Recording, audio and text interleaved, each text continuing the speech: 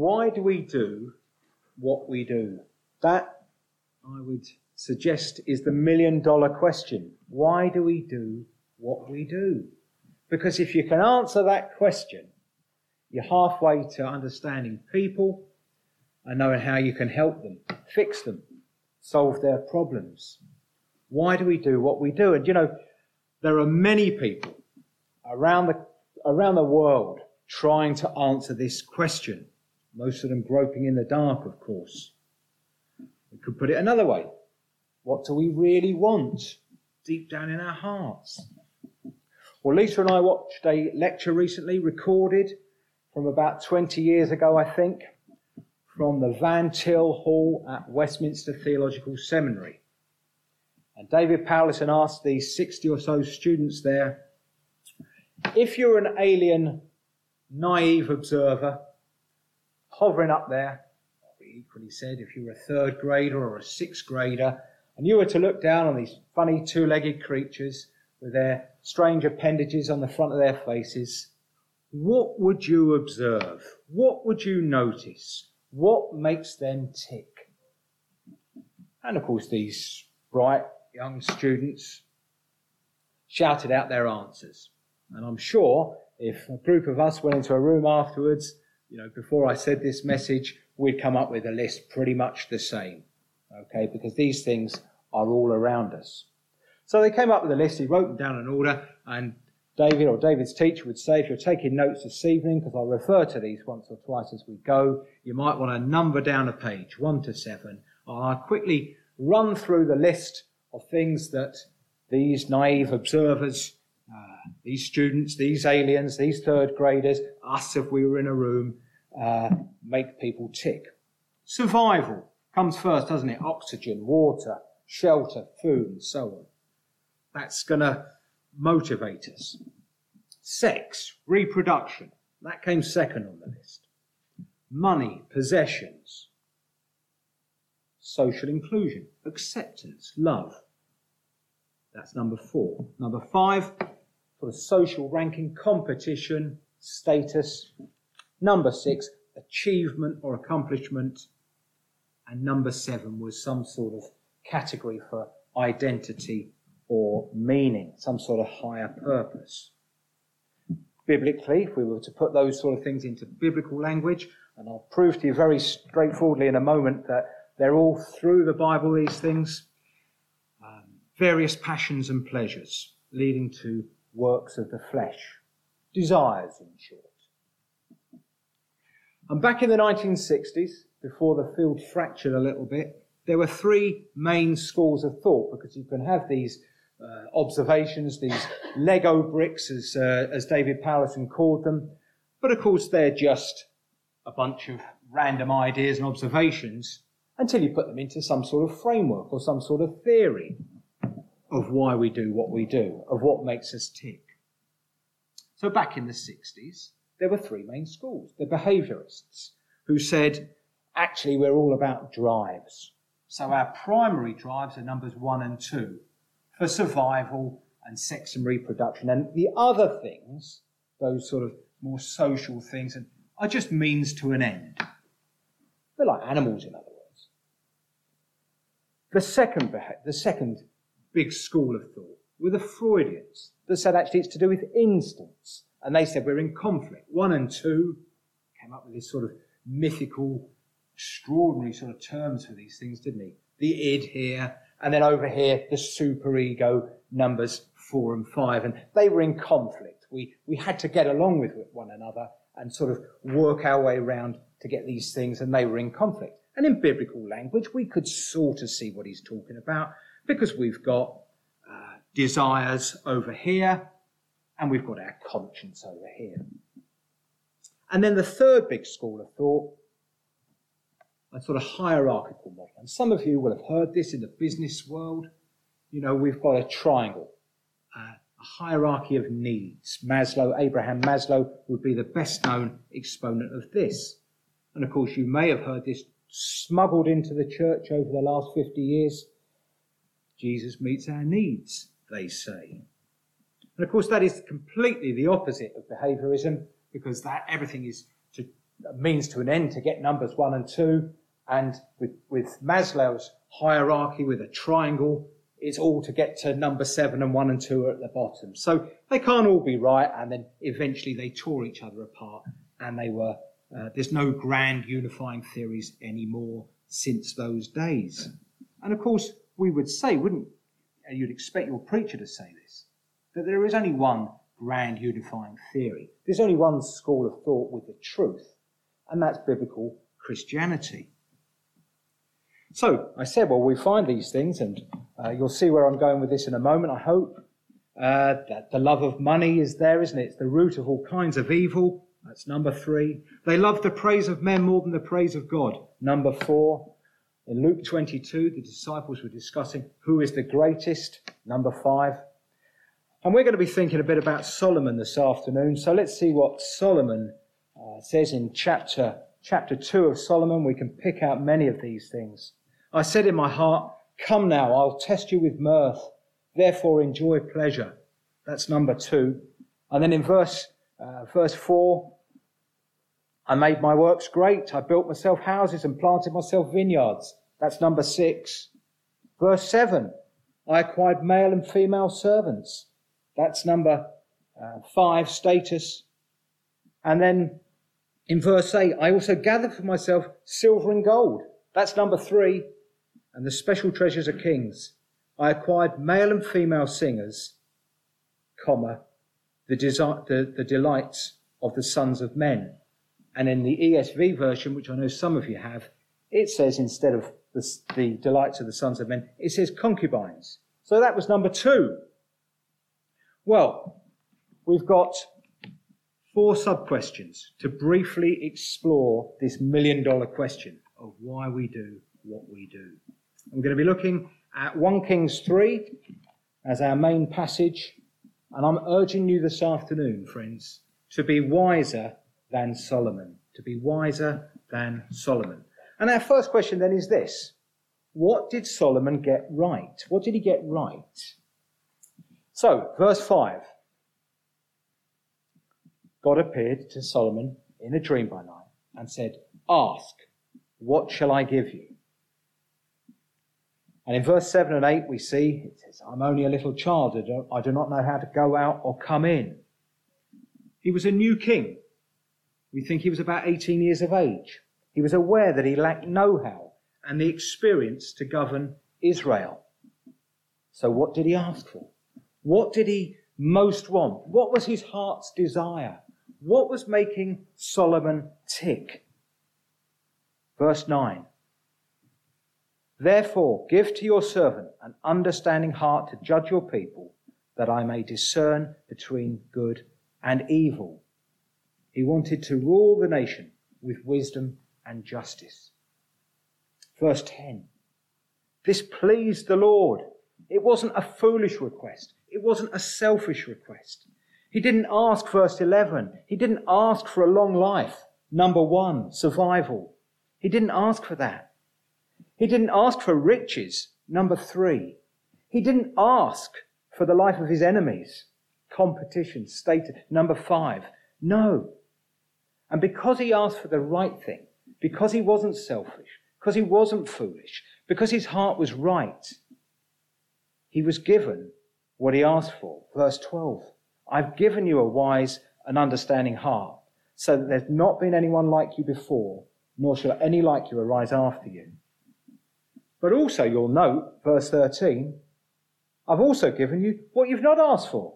He gave him riches and honour, Numbers 3 and 5.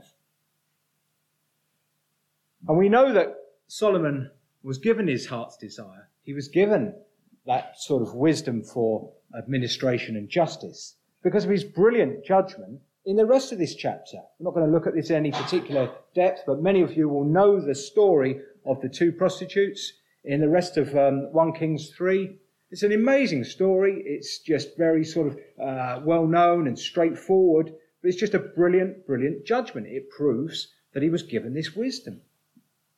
Because you see, there were 2 prostitutes, and they gave birth to sons within 3 days of each other. They were in a house together. There was nobody else there. And one night, one of the babies died. And the mother of the baby who died gave the dead baby to the other mother and swapped them round. And in the morning, the mother of the really alive baby woke up and saw that the son in her bosom wasn't hers, and they went to the king. And they both claimed that the baby that was living was theirs.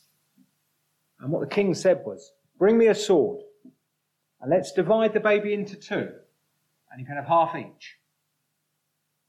And the mother of the baby who was living, out of compassion for her little baby son, said, "No, let the other woman have her." And it became clear to the king and everybody around them that she was the real mother. So King Solomon was given the desire of his heart. But I want to say to you, be wiser than Solomon. Because he was wise, but he went wrong. And we'll come to see that in just a moment. But how do we know, why do we say that Solomon is so different from the observations that our alien observers have come to see? Why is it that he was able to ask for this wise and sensible thing rather than something selfish and foolish? Well, he was asleep, wasn't he? And the commentators, the Puritan commentators that I consulted, would say our dreams, I don't want to get Freudian on you, but our dreams often represent or reflect what it is that we most think about in our hearts. But this, let's not kid ourselves, let's face it, this was an ordinary dream. It was a divinely inspired dream. And Solomon expressed what was most on his heart. And the reason he had changed, the reason that he asked for what he asked for, was God's grace. We can see that. We can't be dogmatic that that's that's what our dreams mean. But it becomes clear, I think, if you study the passage, that deep down his desires in his heart had been changed. So wisdom, then, it's the number one thing. We read that in our passage earlier in Proverbs chapter 4. Let's just read that again very briefly.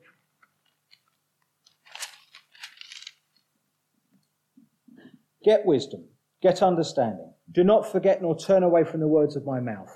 Do not forsake her, and she will preserve you. Love her, and she will keep you.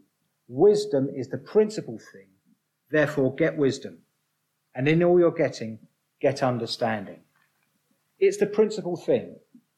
And if I can say this to you reverently, this Christmas season, if you ask for one thing, get wisdom. And if you find it, you have guaranteed everlasting and a happy future. But be wiser than Solomon. Be wiser than Solomon. He was the wisest man in the Old Testament, but his reign ended tragically. He increasingly compromised his loyalty to God. So what can we learn from this? I mean, let's put it another way. If he was so wise, why did he have so many wives? So let's look at the passage again. Verse 1. Solomon made a treaty with Pharaoh, king of Egypt, and married Pharaoh's daughter. Now, some people think that perhaps that was acceptable to secure a border, that this sort of treaty with a neighbouring king was okay. Perhaps even this woman was converted. But I don't think there's any evidence for that. But even if we allow it, you've only got to go on till chapter 11, when it all really started to unravel. And you can see that marrying foreign wives was not a good idea. Chapter 11. But King Solomon loved many foreign women, as well as the daughter of Pharaoh, from the nations of whom the Lord had said to the children of Israel, you shall not intermarry with them, nor they with you. He defied that command. God knew that they would turn his heart away after their gods. He was foolish and disobedient. He certainly went wrong, didn't he, with number 2. But if we read his own book again, back to that chapter in Ecclesiastes, chapter 2, at the end he said, whatever my eyes desired, I did not keep from them. He married all these foreign women. I did not withhold my heart from any pleasure.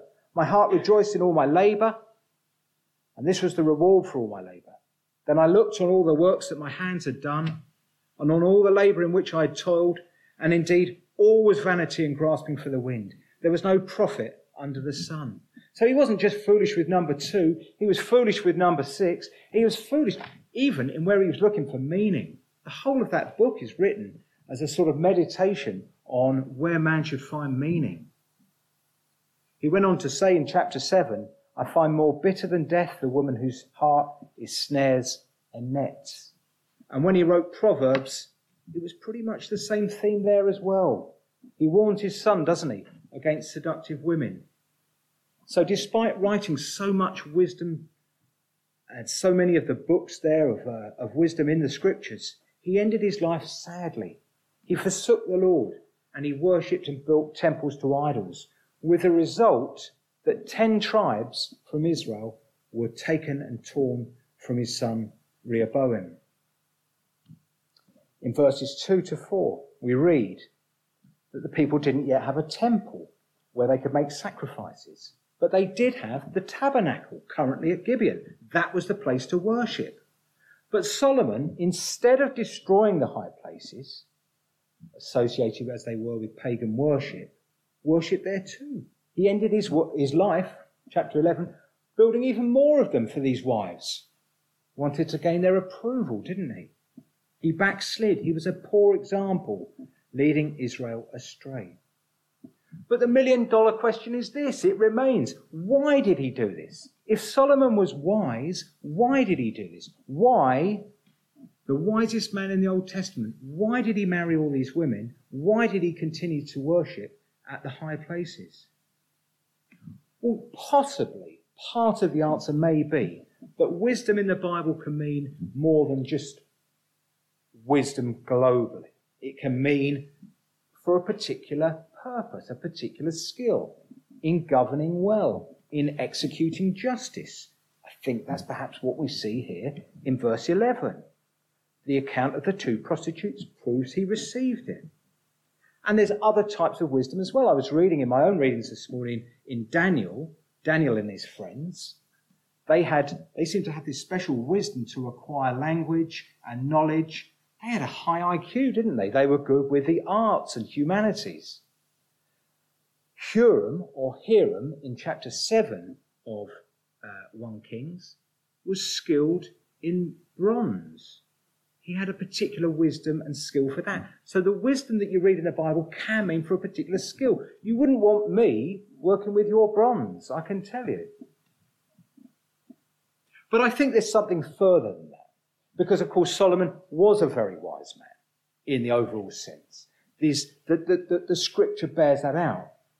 But you read there in verse 14, there's this very, very clear warning. If you walk in my ways to keep my statutes and my commandments, as your father David walked, then I will lengthen your days. And you know, God appeared to Solomon a second time in chapter 9, and that warning was reiterated almost verbatim. And why is this warning needed to Solomon, this wise man, this man who's clearly been changed by grace? His heart's desires are in line with God. Why was there this warning? A warning, actually, that wasn't heeded, but a warning that was so much needed. Well, I think it's because, actually, God foresaw that this wisdom that people would come from the east and from far away to see and to hear, and was just the wisest man in the Old Testament. He had riches beyond compare, would go to his head, could lead him to being puffed up and proud and careless, like a spoilt playboy. And that is exactly what happened. That's exactly what happened. He didn't heed the warning. He needed wisdom that was wholly devoted to God, not, as we read in verse 3, except that he sacrificed and burnt incense at the high places. His father, David, of course, did go gloriously wrong. We heard about that this morning. But his wasn't a sort of gradual and chronic backsliding over a period of time in his life. It was more of a sort of, it was a big blip, I know, but it was more of a blip against a backdrop of devotion and commitment. So, how do we get wisdom? How do we get wisdom? Well, first, how not to. We cannot get this godly wisdom while ignoring God. He is the source of wisdom. Romans 1. What do people do? They can see the beauty all around them, can't they? God is obviously here. We've been sitting outside the river gardens in Belper. Lisa and Grace have been debating as to whether it's a light dusting of snow or a frost. I don't really care about that. When you look at it, it's beautiful. It's amazing. You'd never convince me that happened randomly. There's beauty, isn't it? There's a design. There's a designer behind the design. And yet man wants to suppress that. I don't know whether I've said this before, but there's one of those open air mission CDs. John Hawley says on it that a friend of his says as the heckler goes past the open air preacher, he says, "What a load of rubbish." And he said, "You know, sir, you're a suppressor of truth. That's all you are." And that's right, because the truth of God is all about us. And yet the non-Christian, the unbeliever, the agnostic, the atheist, he wants to suppress it. He wants to go after numbers 1 to 7, riches, honour, approval, women, whatever it may be, meaning in some other sphere. That's where these secular theories all fall down. They're godless. There's nothing in them. They're okay, incidentally, if they're helping you to write a list or get your thinking straight up to a point, unless they overreach. They're okay, aren't they, if they can, get you to think more positively and take some action and that type of thing. But once and they can't resist this, I have to say, once they start getting below the surface and start to talk to you about your values and the motivators underneath, they're getting into territory that they're out of their depth, because they'll never understand that without God. So don't be a fool and ignore God. Proverbs 1 verse 7. Don't be a fool and despise instruction. Don't be one of those people that won't be told what to do, that isn't teachable. That's no foundation for gaining wisdom. So more positively then, in verse 9, this understanding can be translated as hearing. So Solomon literally asked for a hearing heart, a hearing heart. And wisdom and understanding, firstly, comes from hearing the word. It's not that we're born wise, or even some people are wise, or have a wise trait or something. It's not even necessarily experience that gives us wisdom. There's plenty of old fools about, aren't there? But wisdom comes as we hear and absorb the word of God. We become like the wise man who built his house on the rock. We're the hearer and the doer. Are we wise? Do we listen to the word of God and do we act upon it? What about what others are saying to us? We often say, don't we should be good listeners, but that includes feedback. And we've heard a couple of times recently, haven't we? It's in the context of the wedding recently. What about your understanding heart for husbands? 1 Peter 3, verse 7. So Solomon's request wasn't to suddenly become wise. No, it was to become a good hearer and doer of the word. That is the fear of the Lord, and that is wisdom. The fear of God is the beginning of knowledge. We first of all have to know who God is, what he's really like. And as we see his greatness, as we see his holiness, we see his omnipotence, his wisdom, we fall down and worship in awe and a sincere commitment to obey him.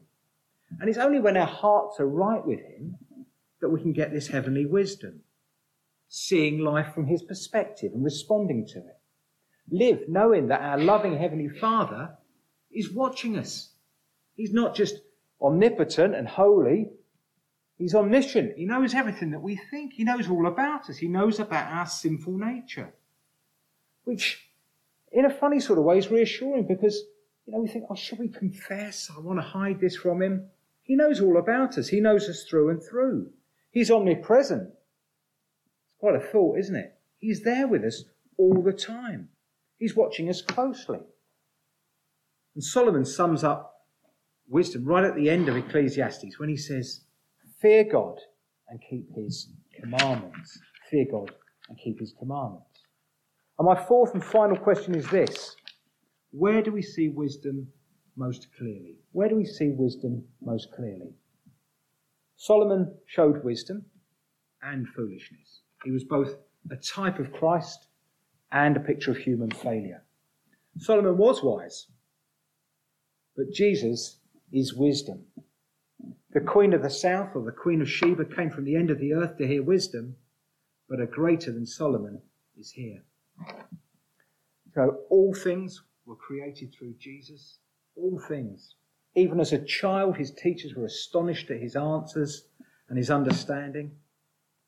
And in the Old Testament, wisdom, as we've seen, centered around the fear of God. But in the New Testament, wisdom focuses on the Lord Jesus Christ and the gospel. We've just got one more reference to turn up. Colossians and chapter 2.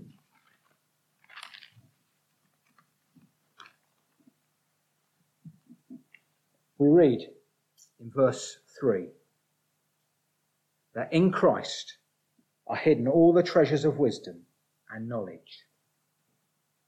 But we're warned in verse 8, beware lest anyone cheat you through philosophy and empty deceit, according to the tradition of men, according to the basic principles of the world, and not according to Christ.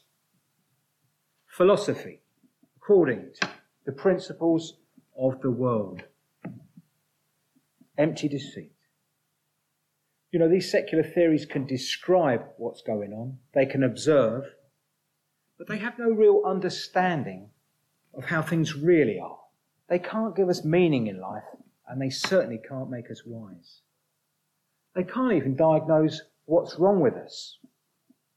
We suffer and we sin because we live in a fallen world cut off from God. There's brokenness all around us. We need God's wisdom, don't we? Found only in Jesus Christ. So how do we find this true wisdom? Through the Scriptures, 2 Timothy 3, which are able to make you wise for salvation through faith which is in Christ Jesus, and by the Holy Spirit applying his word, the gospel, to our hearts. And we only become wise when we're united to Christ, and he enables us, he empowers us to live wisely. 1 Corinthians, Christ Jesus, who became for us wisdom from God and righteousness, sanctification and redemption. We see Jesus' wisdom clearly at the cross.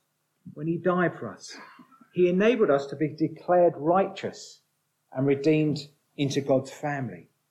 But we don't see it only in his death. We perhaps see it principally there. We see it in Jesus' life, don't we?